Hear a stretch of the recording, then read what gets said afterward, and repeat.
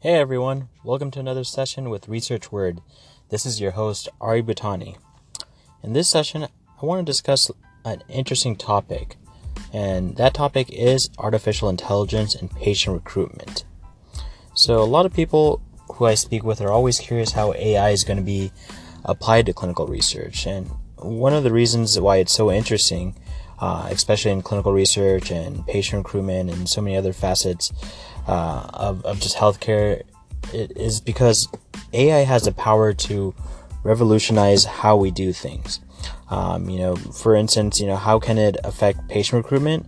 Well, first, it can help determine how a drug could interact with a patient or a human before it even gets to the trial side.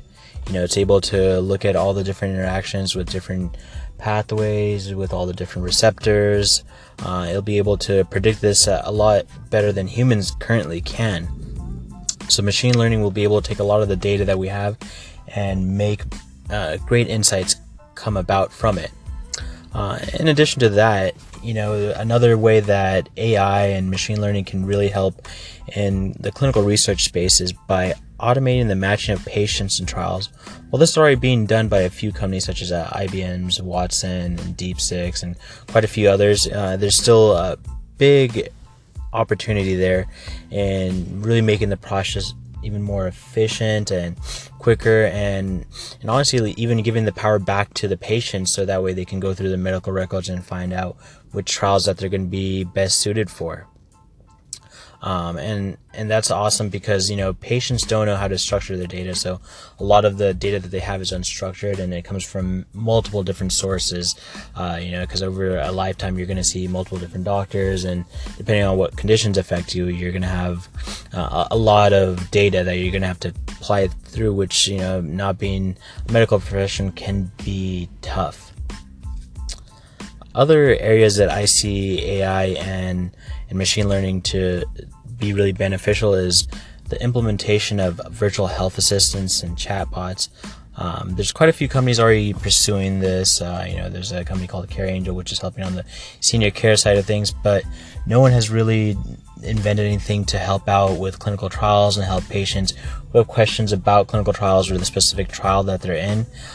There's another large opportunity right there. That thing in itself can be quite extensive in the solutions that you can make. The fact that you could go into having a system that allows patients to report serious adverse events, talk about the symptoms they're experiencing, if they're out of range or if they're abnormal, and better data tracking, honestly, so that way you don't have to have a human constantly on the phone having to track everything, so it'll help reduce the cost of trials. And also with AI and machine learning, a pharmaceutical company is able to really predict, what kind of recruitment that they could have with a lot more accuracy than they currently do, because you'll be able to tell what populations are out there by scouring all the data sets that are out there. And from that point forward, you're also able to look at the advertising mediums out there and see if AI can effectively advertise across all the different mediums, from Google AdWords, Facebook, the organic traffic that gets derived from Google itself, TV and radio, and drive even more predictable outcomes of patient recruitment.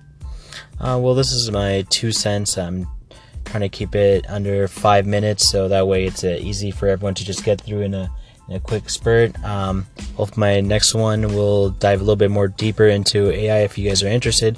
And if you guys are interested, definitely leave some comments and let me know so I can publish a little bit more in depth about a specific topic for you.